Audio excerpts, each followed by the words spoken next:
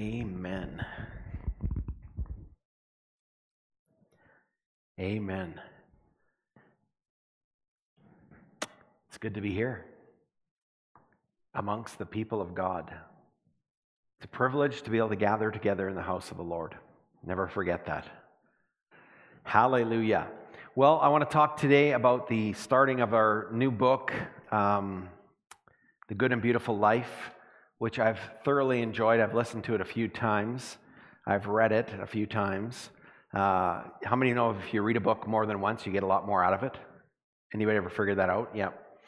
So this first chapter, my wife and I just absolutely loved it. And it's a great chapter. And as I was reading it and listening to it, an old Sunday school song came to me. Now, I wasn't really raised in the church, so I don't know where this song came from, but it came to me. And the song is, "Whose Side Are You Leaning On?" Because I thought the song explained the first chapter of this book beautifully. So I don't know if you know that song. I will sing it now for you. You ready? So I looked up the actions, but the actions were inconsistent, so I created my own. So it goes, "Whose side are you leaning on? I'm leaning on the Lord's side. Whose side are you leaning on? I'm leaning on the Lord's side." And it goes, I lean, I'm leaning on the Lord's side. I'm leaning on the Lord's side. You're never going to get that song out of your head all week. The staff have been singing it all week because I sing it in the hallway, and I could hear them all down the hallway. Whose side are you leaning? Oh, I can't stop singing this song. And then it goes on as whose side are you clapping on? Whose side are you dancing on? And then you have to end with this with kids, because if you don't, it's trouble. Whose side are you whispering on? Let's all calm down now after we sing the song. So what does that song have to do with this first chapter?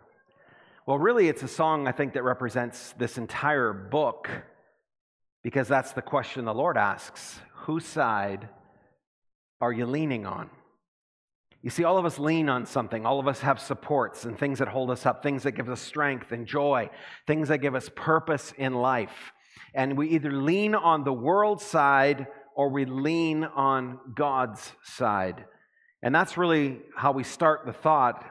The false narrative that's introduced in the book first is that happiness comes from leaning on the principles of this world. The warning of the Apostle John comes to me in 1 John chapter 2. Don't love the world's ways. Don't love the world's goods. Love of the world squeezes out our love for the Father. Practically everything that goes on in the world, wanting your own way, wanting everything for yourself, wanting to appear important, has nothing to do with the Father. It just isolates you from Him. The world and all its wanting is on the way out, but he who does what God wants is set for eternity. So this is the story. Will you lean on the Lord's side or will you lean on the world's side? You see, God's invitation to us is to stop leaning on the principles of this world and to start leaning on His principles, the principles of the kingdom of God. And the principles of the kingdom of God are a partnership with God. Church, this is not about a religion where you are trying to pursue God. This is about a relationship where you are walking with God in this life, and He is working on and through you in order to create the image of Christ on the inside of you. That's the question. Whose side are you leaning on? In the book, he gives great examples, and I won't tell the whole story, but I want to start with the stories because I thought they were so powerful. He shares the story of two men, and both of these men were born in 1910, and both of these men enjoyed success, one from the world's perspective and one from the kingdom's perspective. And so let's just talk about these two men for a minute. The two men names are Ben Jacob, and the other one is John Wooden. So the story that James Bryan Smith tells, the author of our second book, he tells the story of working as a chaplain in a senior citizen's home And he's doing his master's degree, and he's learning, and part of his practicum was to be a chaplain for a summer. And so he was a chaplain in this senior citizens home, and it was kind of a high-end senior citizens home, and he was working there, and he gets called to go to this guy's room named Ben Jacobs. And the nurse kind of looks at him and says, "Oh, good luck with that one." And so he goes kind of with this understanding already in his heart. You get what I'm saying? He goes into Ben's room, and he goes to shake Ben's hand, and Ben won't shake his hand. He says, "Sit down, young man." And he looks at this man. He's about 75 years old, and he's got a cardigan on, and he has a kind of a sharp look, but he looks like a kind of a respectable looking guy.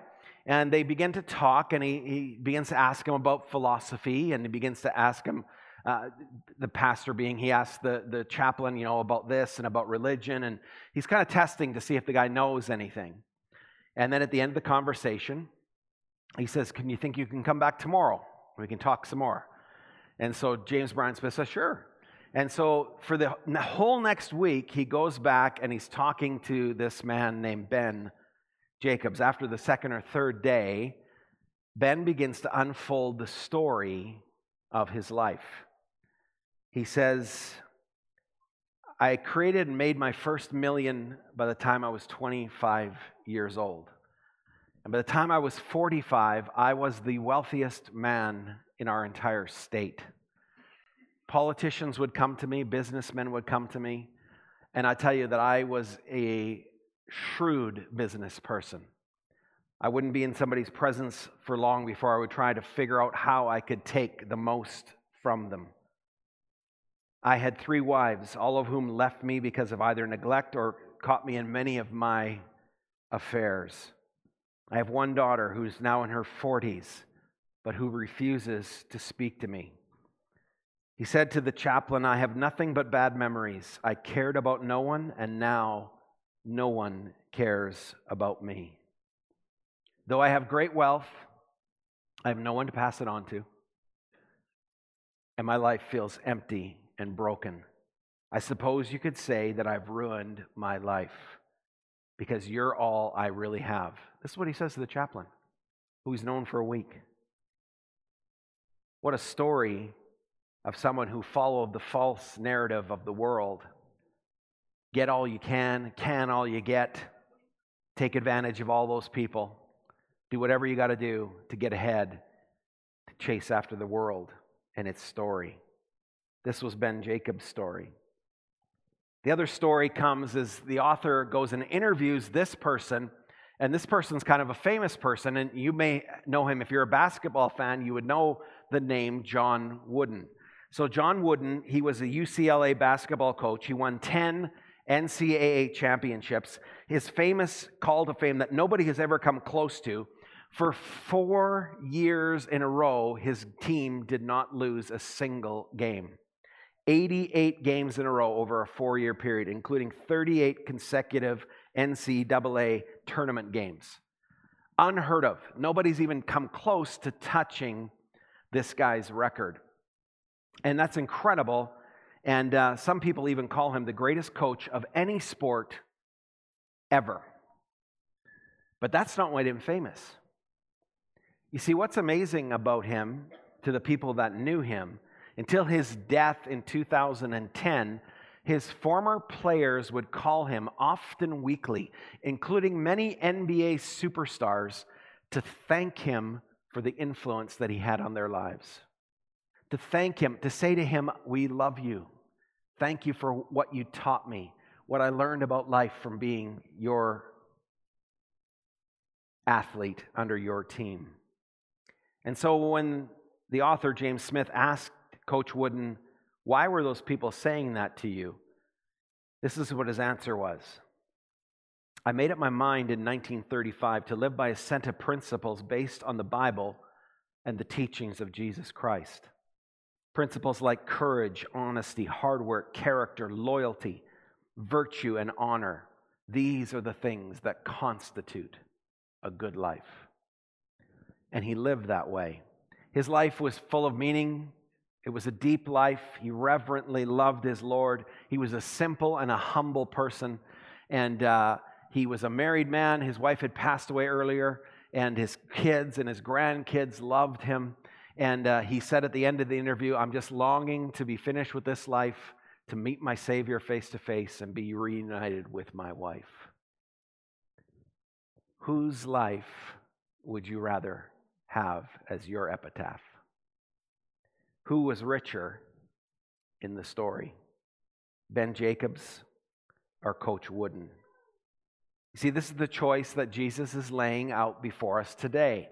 Will you lean on the Lord's side, or will you lean on the principles of this world in order to find meaning and purpose in your life?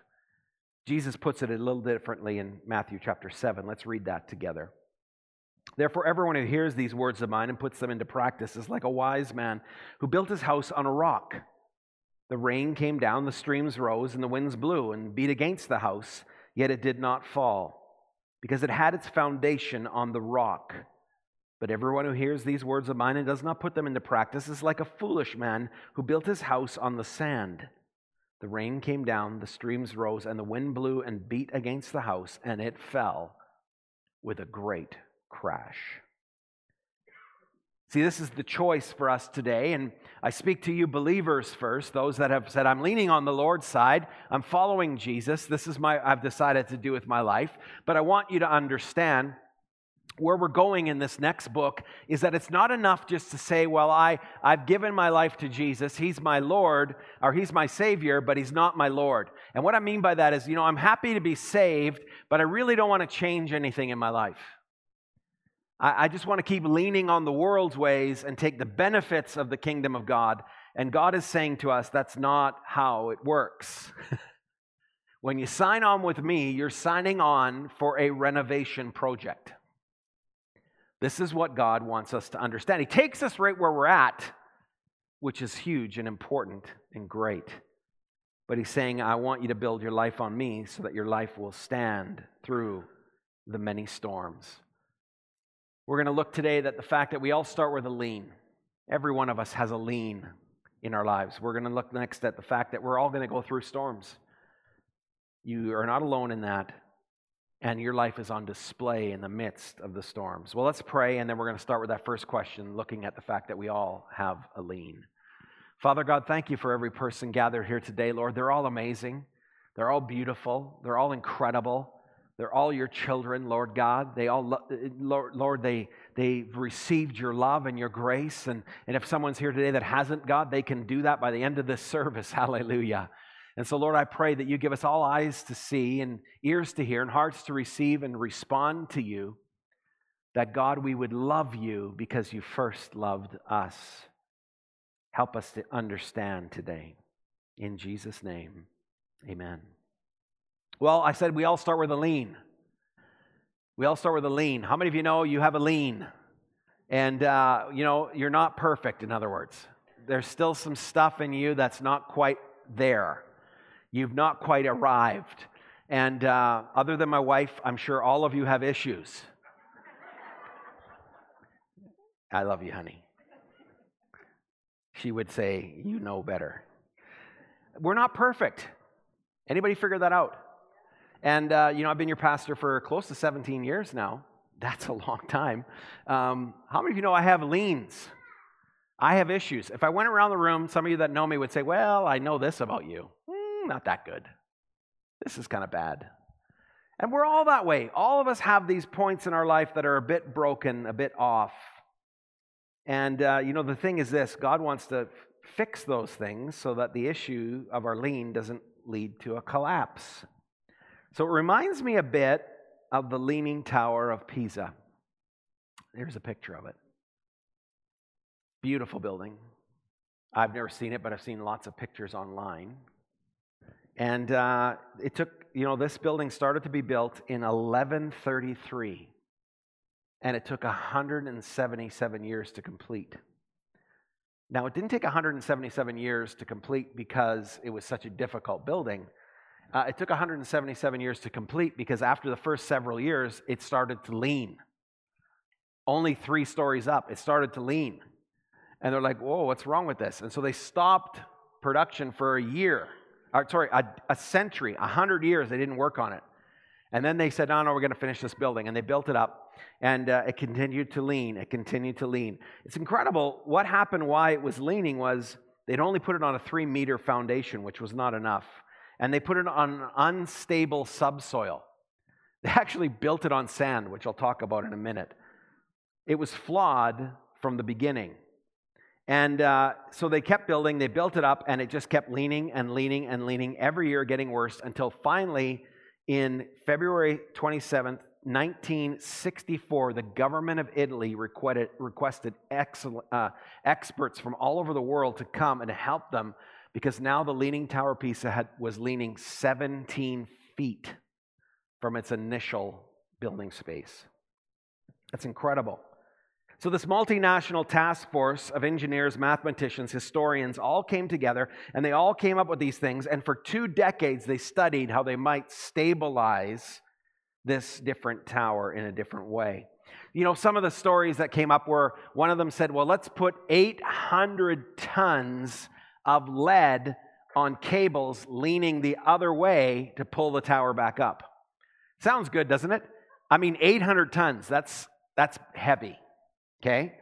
Yeah, that was one of the plans. They came up with all kinds of plans. Finally, the studies said, you know what? The only way we're going to fix this is to dig out its foundation. And so that's what they did. They literally removed tons of soil that was actually sand, which I told you I would tell you about in a few minutes. They took all that soil out, all that sand out. They replaced it with rock, and then they drilled pilings in and secured the building to pilings. But they wanted to keep it at a lean because the lean was the greatest tourist attraction. But they had to stabilize the building from collapsing. And so finally, after 20 years, they did that. And it's incredible. They reopened it on December 15th, 2001, and declared it stable, hopefully for the next 300 years. Remember when I told you they built on sand? Here's the craziest thing they did.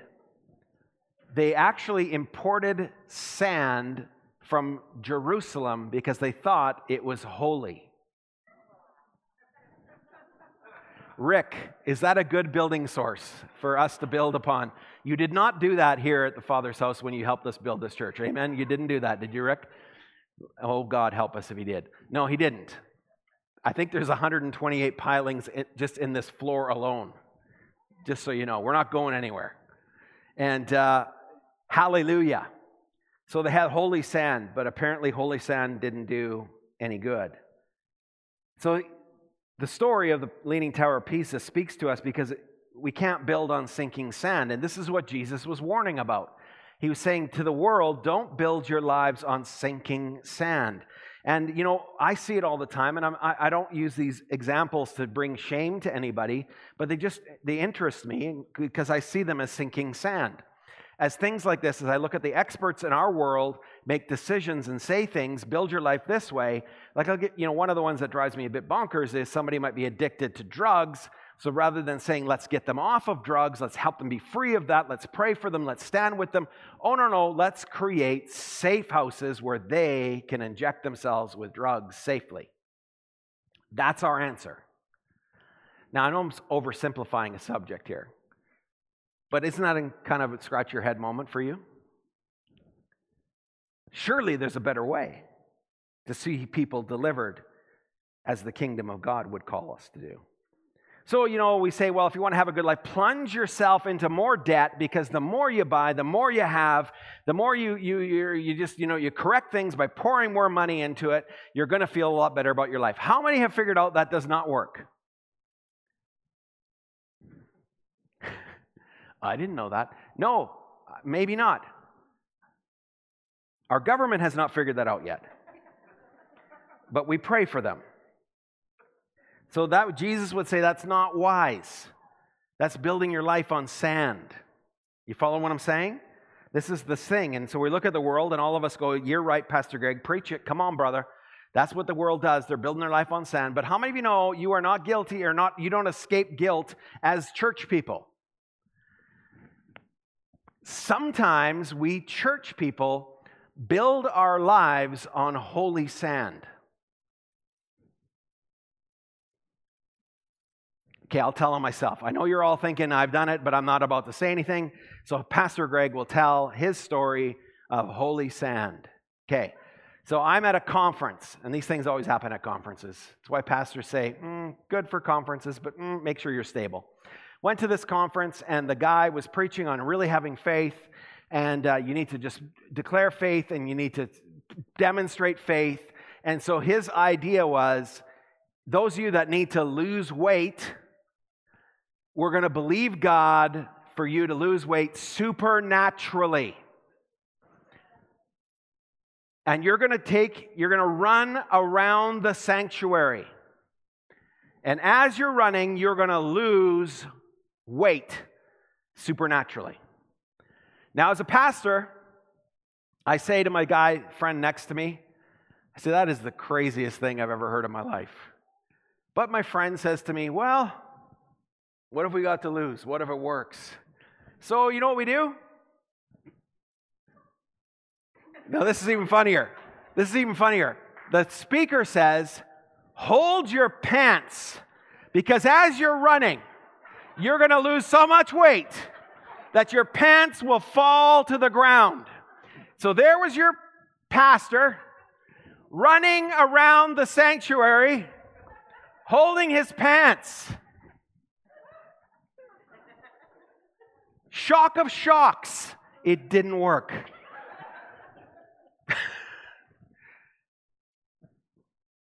Have you ever had a holy sand moment in your following of God?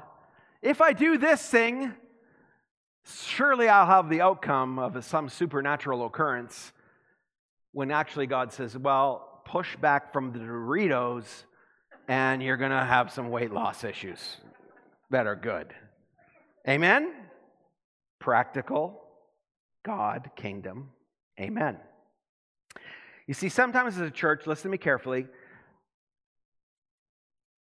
this happens in Christendom, we try and tie ill-fitting weights on people to correct their leans. It's called religion. Jesus put it this way in Matthew 11:46.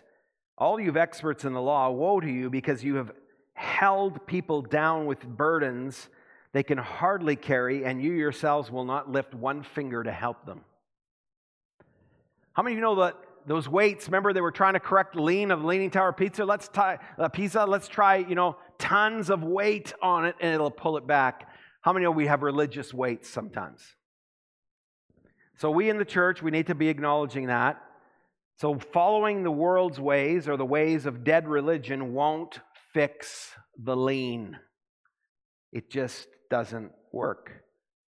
We all start with a lean. So here's the second thought. We can't avoid the coming storms, but we can storm-proof our life. Jesus warned us in the text, and he said, they built their house on the sand and one built on the rock, and everything looked good until the storm hit.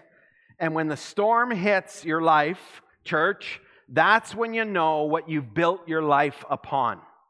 And how many of you know we are in the moment of a storm right now in the world? Has anybody figured that out? And we are facing, all kinds of storms, economic storms, we're facing health storms, we're facing social storms, and we're facing a global storm. And what is happening in people's lives is God is allowing these things to happen. Why? It's revealing something. It's revealing where we have cracks in our foundation. It's revealing where we're leaning. And God is like, good. Now they're going to see that they need me in order to live life. See, we all have a lean, but storms are coming to test the lean.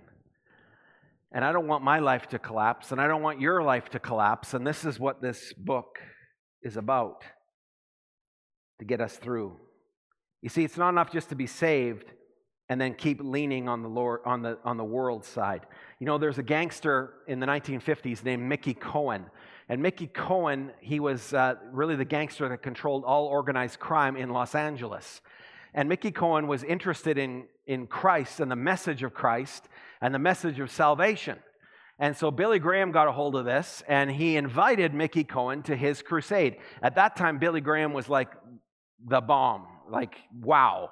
And he invites him to his crusade and his tent meetings in Los Angeles, and he actually goes to Mickey Cohen's home and sits with him for several hours, sharing with him the gospel of Jesus Christ. Cohen went to the crusade, Billy Graham's crusade, and Billy Graham was pushing him and saying, you need to make a commitment of your life to Jesus. And Cohen said these words. He said, if I have to give up my friends and change my life, I really am not going to follow Jesus. That's the statement of one who's wanting to still build his life on the sinking sand. See, the work of salvation, church, listen to me. The work of salvation does not stop at you saying a prayer and asking Jesus to come into your life, to forgive your sins, and to live with you. That's the start of salvation. And the start of salvation leads us to another Bible word, which is the Bible word sanctification. And that word just means to holify or to make whole. God wants to make you holy. Now, holy does not mean, sucking sour lemons, or I'm holy. That's not what it means. It means that you have life and life abundant. You've built your life on the rock and you're established and you say God's ways are better than the world's ways, and I'm built on this establishment, and now I'm being made whole by the power of the Holy Spirit in my life. Amen? I want to know Christ.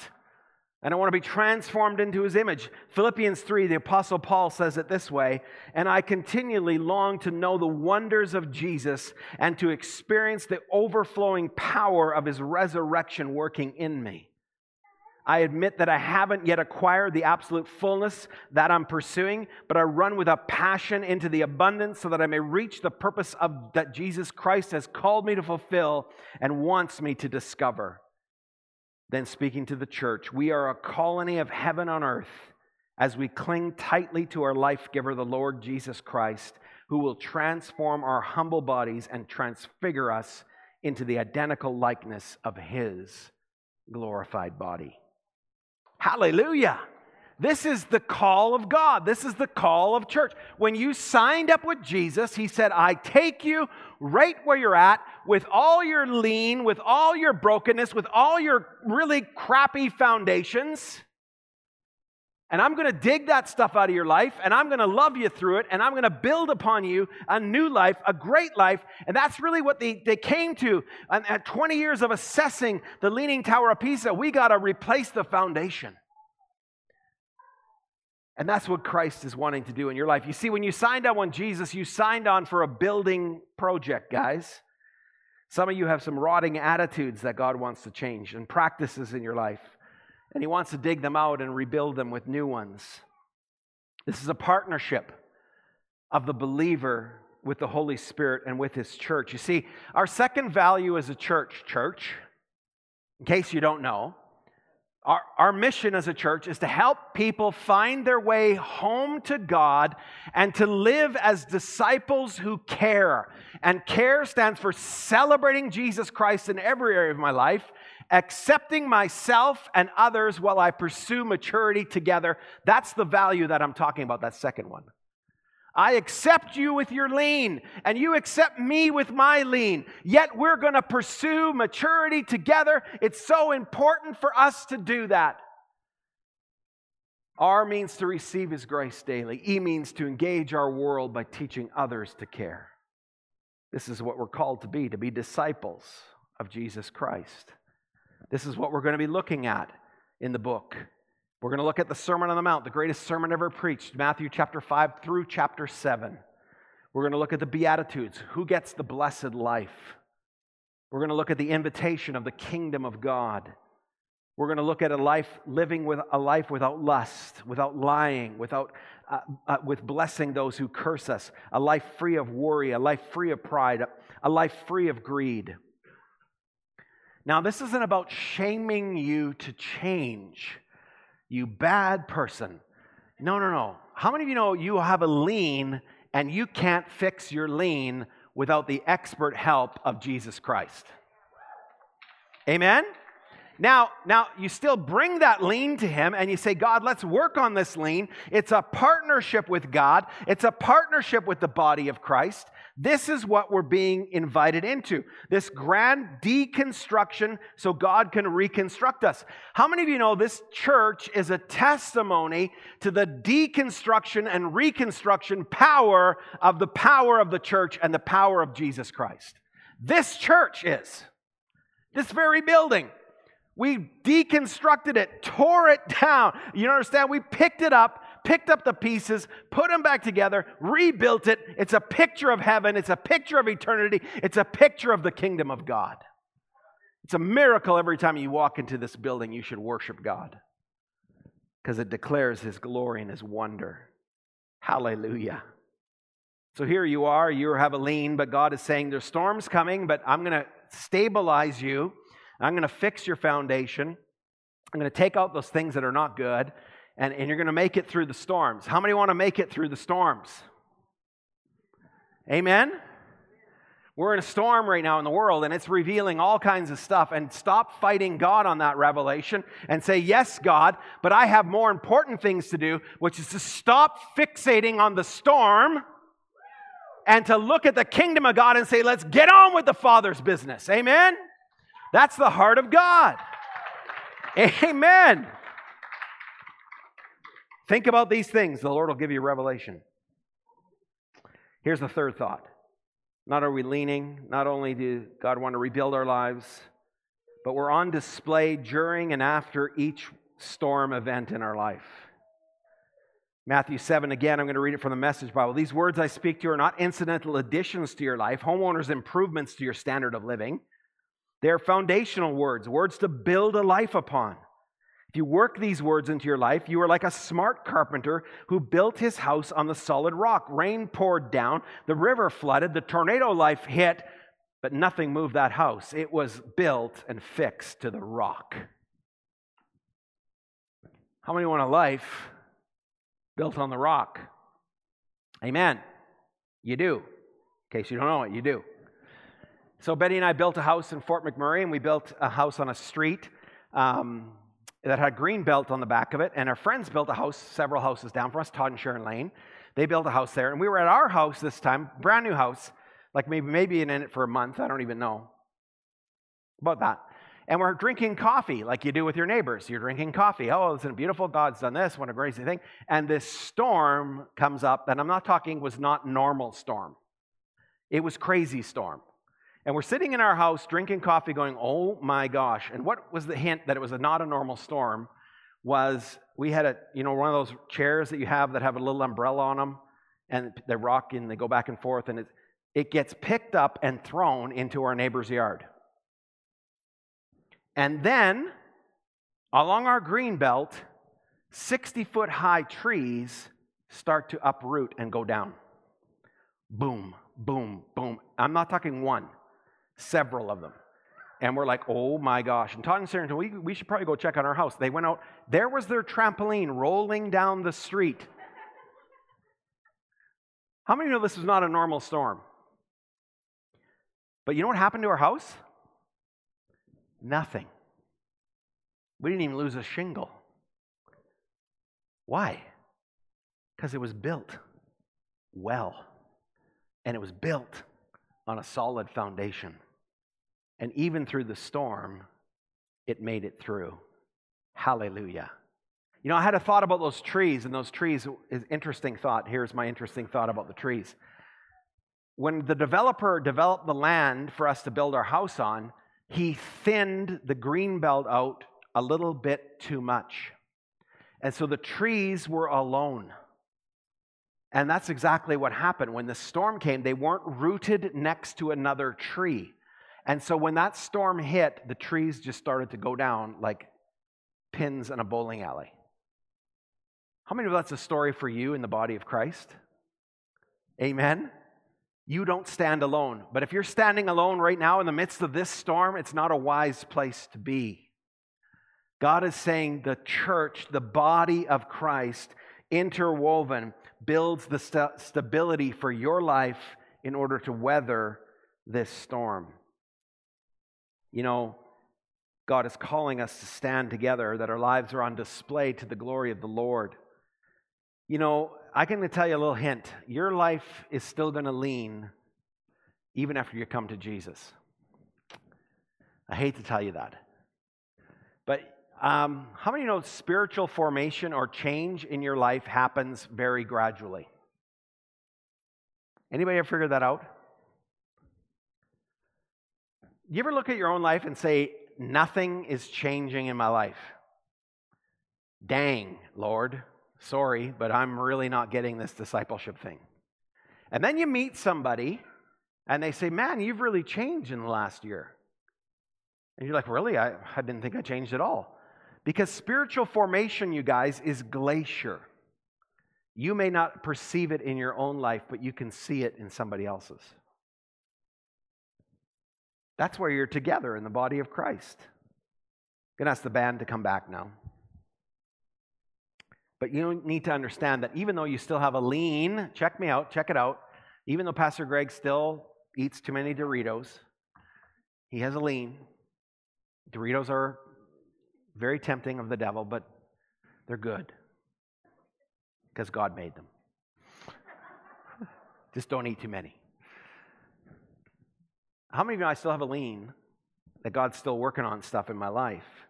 But how many of you know my life can still be a tourist attraction? And your life can still be a tourist attraction? Even though you have a lean? Because other leaners in the world are looking at you and they're saying, wow, even though they have a lean, they seem to have peace. Even though they have a lean, they seem to have joy. Even though they're going through the same storm I'm going through, they're hanging on and they're doing okay. Maybe I'm going to go check out why they're doing okay. And look at that. They're in that church. And I know some of those people. They really lean. But that's the invitation. This is what Christ is inviting you and I into. A relationship with other leaners. Amen? Well, if you haven't read the book yet, I'll tell you the rest of the story about Ben. Remember Ben, who leaned on the world? So Ben, at the end of the summer, James Bryan Smith says, Ben, you need to give your life to Jesus. You need to start leaning on the Lord's side. And Ben said these words. He said, it's too late for me. I've messed up my life. I'm 75. I'm beyond redemption. And James Bryan Smith said, oh, no, you're not. God's in the redemption business, buddy. And so he did. He made a commitment of his life to Jesus Christ. He wrote a letter to his daughter asking for reconciliation and forgiveness from her. It was after that the author, James Bryan Smith, just had to leave because he had to go back to his seminary. And he didn't hear the story about Ben for the next 10 or 12 years. 12 years later, he gets an email from Ben's daughter saying that Ben had passed away at 88 years old, but he had lived the last decade of his life following Jesus. You see, you're never too late to make a change. And she thanked the author and said, thank you for what you did for my dad and for my family. It changed our lives. He did not live the first 75 of his years of his life as a radiant life, but he lived the last 10 years devoted to Jesus and to our family. How many know that's a good story? It's never too late, you guys. Never too late. You can make a change. I want to tell you a story about a guy named Don Murphy. And those of you who might remember who Don was. Don was one of the rare World War II veterans. He was on D-Day. He lived in Morinville. And he lived at the senior citizens place in Morinville where my wife worked. And my wife befriended Don at 93 years old. And one day, in a moment of just honesty, Don said to my wife, you know, some days I just feel like walking out in front of a truck and ending it because no one really cares. No one would miss me. My wife said, oh, Don, I pray you never do that because I would miss you. And he said, why would you miss me? She said, because you're my friend. She said, you need to come to church with me. So she invited Dawn at 93 years old. And I don't know if you remember, those of you that were here, Dawn would be in the front row sitting next to my wife every week for 2 years. And about several months into that time of coming to church, listening to the Word of God at 94 years old, he made a commitment of his life to Jesus Christ. 94. You know, Don suffered from nightmares every single day of his life since the war. And then he made a commitment to Jesus. God delivered him. Isn't that awesome? Amen.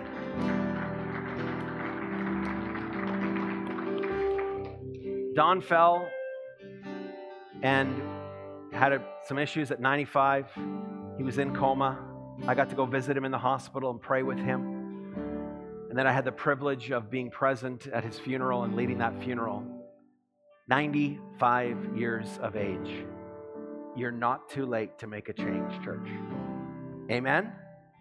God is in the business of changing lives. Hallelujah.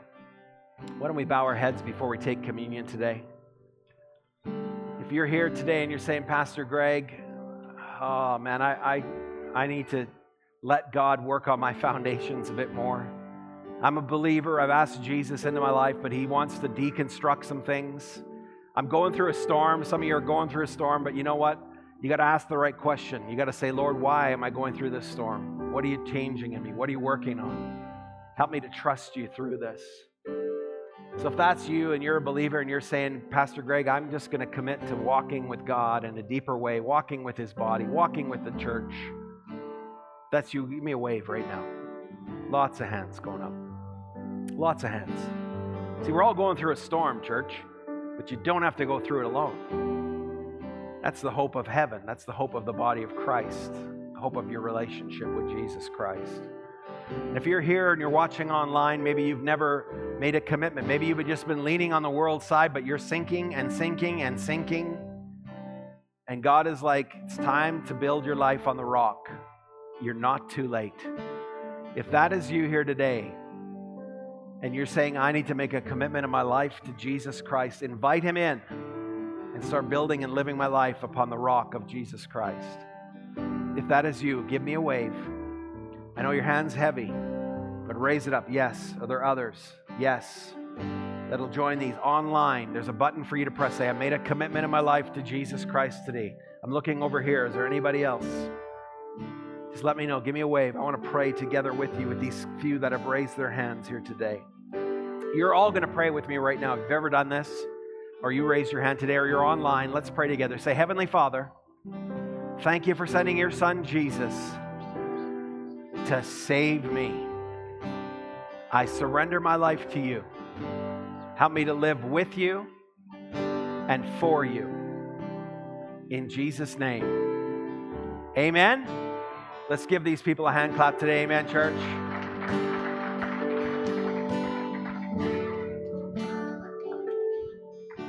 Now, we all had communion cups given to us when we came in. And communion is just a symbol of what Christ has done to make fellowship with you.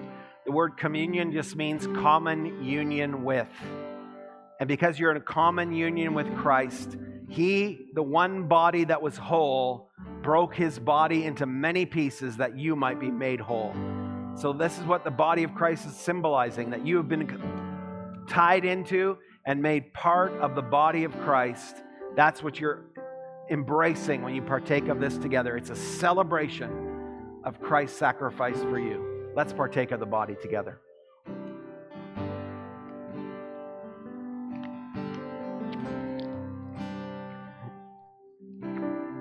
Jesus, when he was at the Last Supper, took the cup and he said, this cup represents the blood of salvation. This represents the new covenant that I've made with you, that I've saved you and rescued you and cleansed you from your sin and your unrighteousness.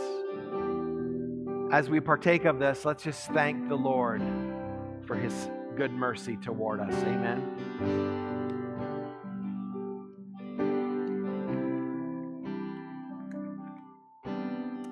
as you're singing this song in a moment, let the Spirit of God just move upon your heart. Let Him show you the areas that He's working on. He's not come to condemn you, but to set you free. Hallelujah. Stop building on sinking sand and build upon the firm foundation of the rock that is Jesus Christ. Let's stand to our feet together and sing this song right now. Amen. Draw me close to you.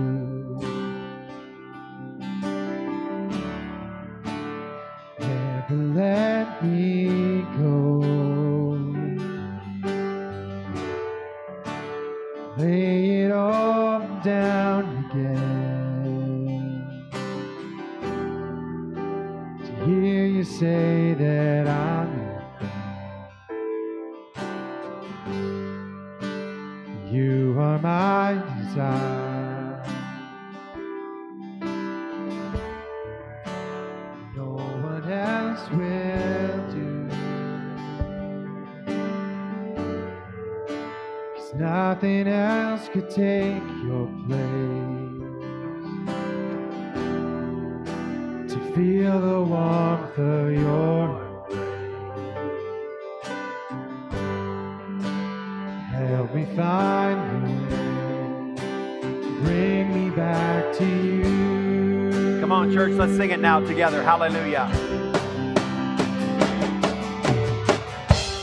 You're all I want. You're all I've ever wanted. You're all I've ever need. You're all I need. You're all I want. Help me know you are near. You're all I want. You're all I've ever wanted. You're all I've ever need. You're all I need. You're all I want. Help me know you are near. Hallelujah. Church, we're going to go in the grace and the peace of God in just a moment. We're going to sing this song one more time. If you need prayer, there's going to be people at the cross that would love to pray together with you. I encourage you to be part of this study that we're going on, The Good and Beautiful Life. It is a great book calling us to that beautiful place of holiness with the Lord. The Lord bless you, and the Lord keep you. The Lord cause His face to shine upon you and give you peace. May the Lord turn His face toward you, and may His grace abound in your life. Amen and amen. God bless you. We're going to sing this song as you leave or as you go for prayer. You can stay and worship the Lord. Let's sing it one more time right now. Thank you, Jesus.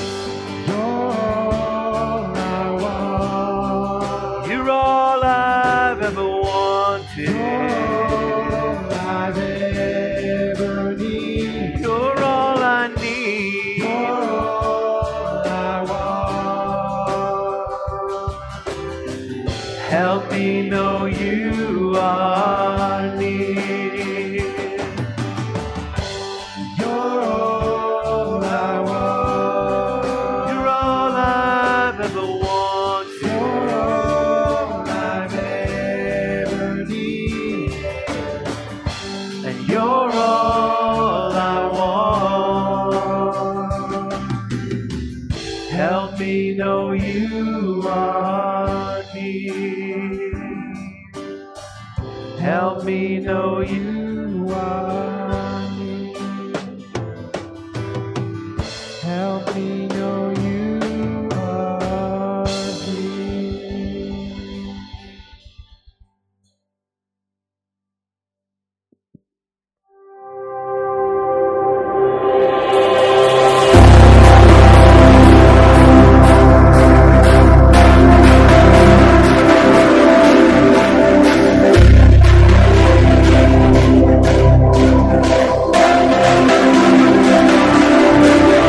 Where worship starts, you in the temple of my heart, remembering